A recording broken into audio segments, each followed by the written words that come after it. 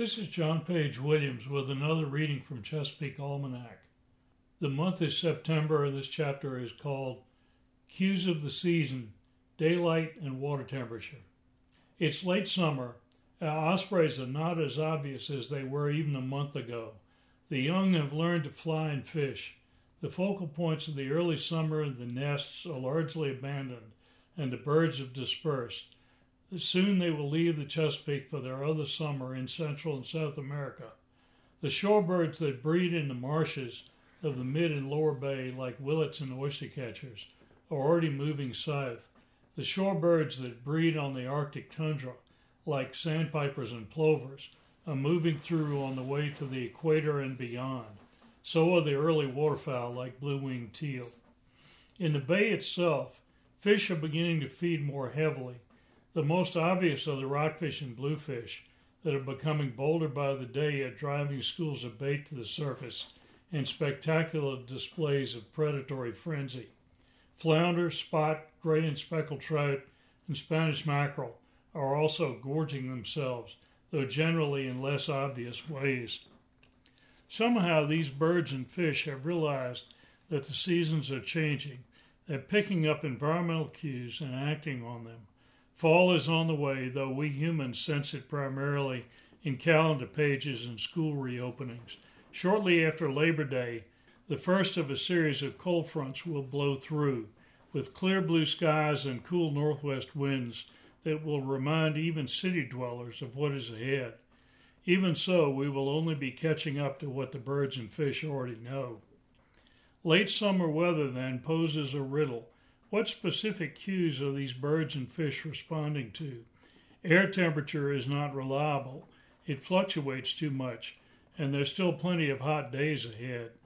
Instead, these animals must be depending on indicators that change gradually and predictably. For most of the birds, the cue is photoperiod, the length of daylight. Their internal biological clocks sense the shortening days, even at different latitudes.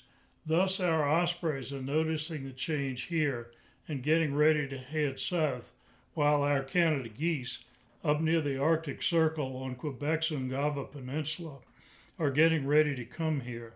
The same goes for egrets, shorebirds, gulls, and terns headed south from the Chesapeake, and the other waterfowl and loons headed here from Canada.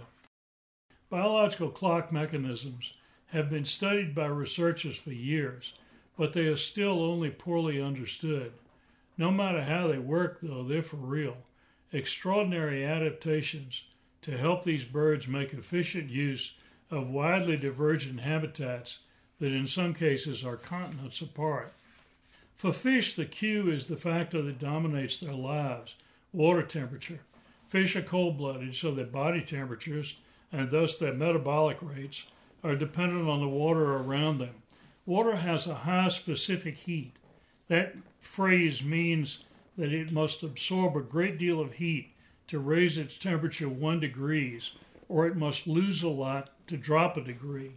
Thus, large bodies of water change temperature only slowly, reflecting seasonal trends rather than day-to-day fluctuations.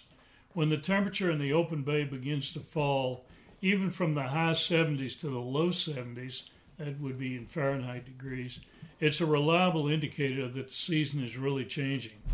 Toward the end of this month, after the autumnal equinox, cold fronts will cool the shallows in the rivers and creeks, chasing upriver predators like white perch and young rockfish, and forage fish like menhaden, silversides, and anchovies out to deeper water in the trenches of the ancestral Susquehanna Channel in the upper bay. As fall proceeds and the water temperatures drop further, blues, spot, trout, flounder, Spanish mackerel, and menhaden migrate inexorably down the bay and out into the Atlantic onto the continental shelf. Hence the spectacular fall fishing each year at junction points like the Southwest Middle Grounds, where the main bay and the Potomac meet, and the Chesapeake Bay Bridge Tunnel between the Virginia Capes. For us, this change of the seasons is perhaps the richest time of year. The variety of birds and fish that are present is greater now than at any other time, for there are lots of comings and goings. Because animal behavior is geared to processes that change slowly, photoperiod and water temperature, this is a long season lasting from now until Christmas. Don't put your boat to bed yet. Go and be part of it.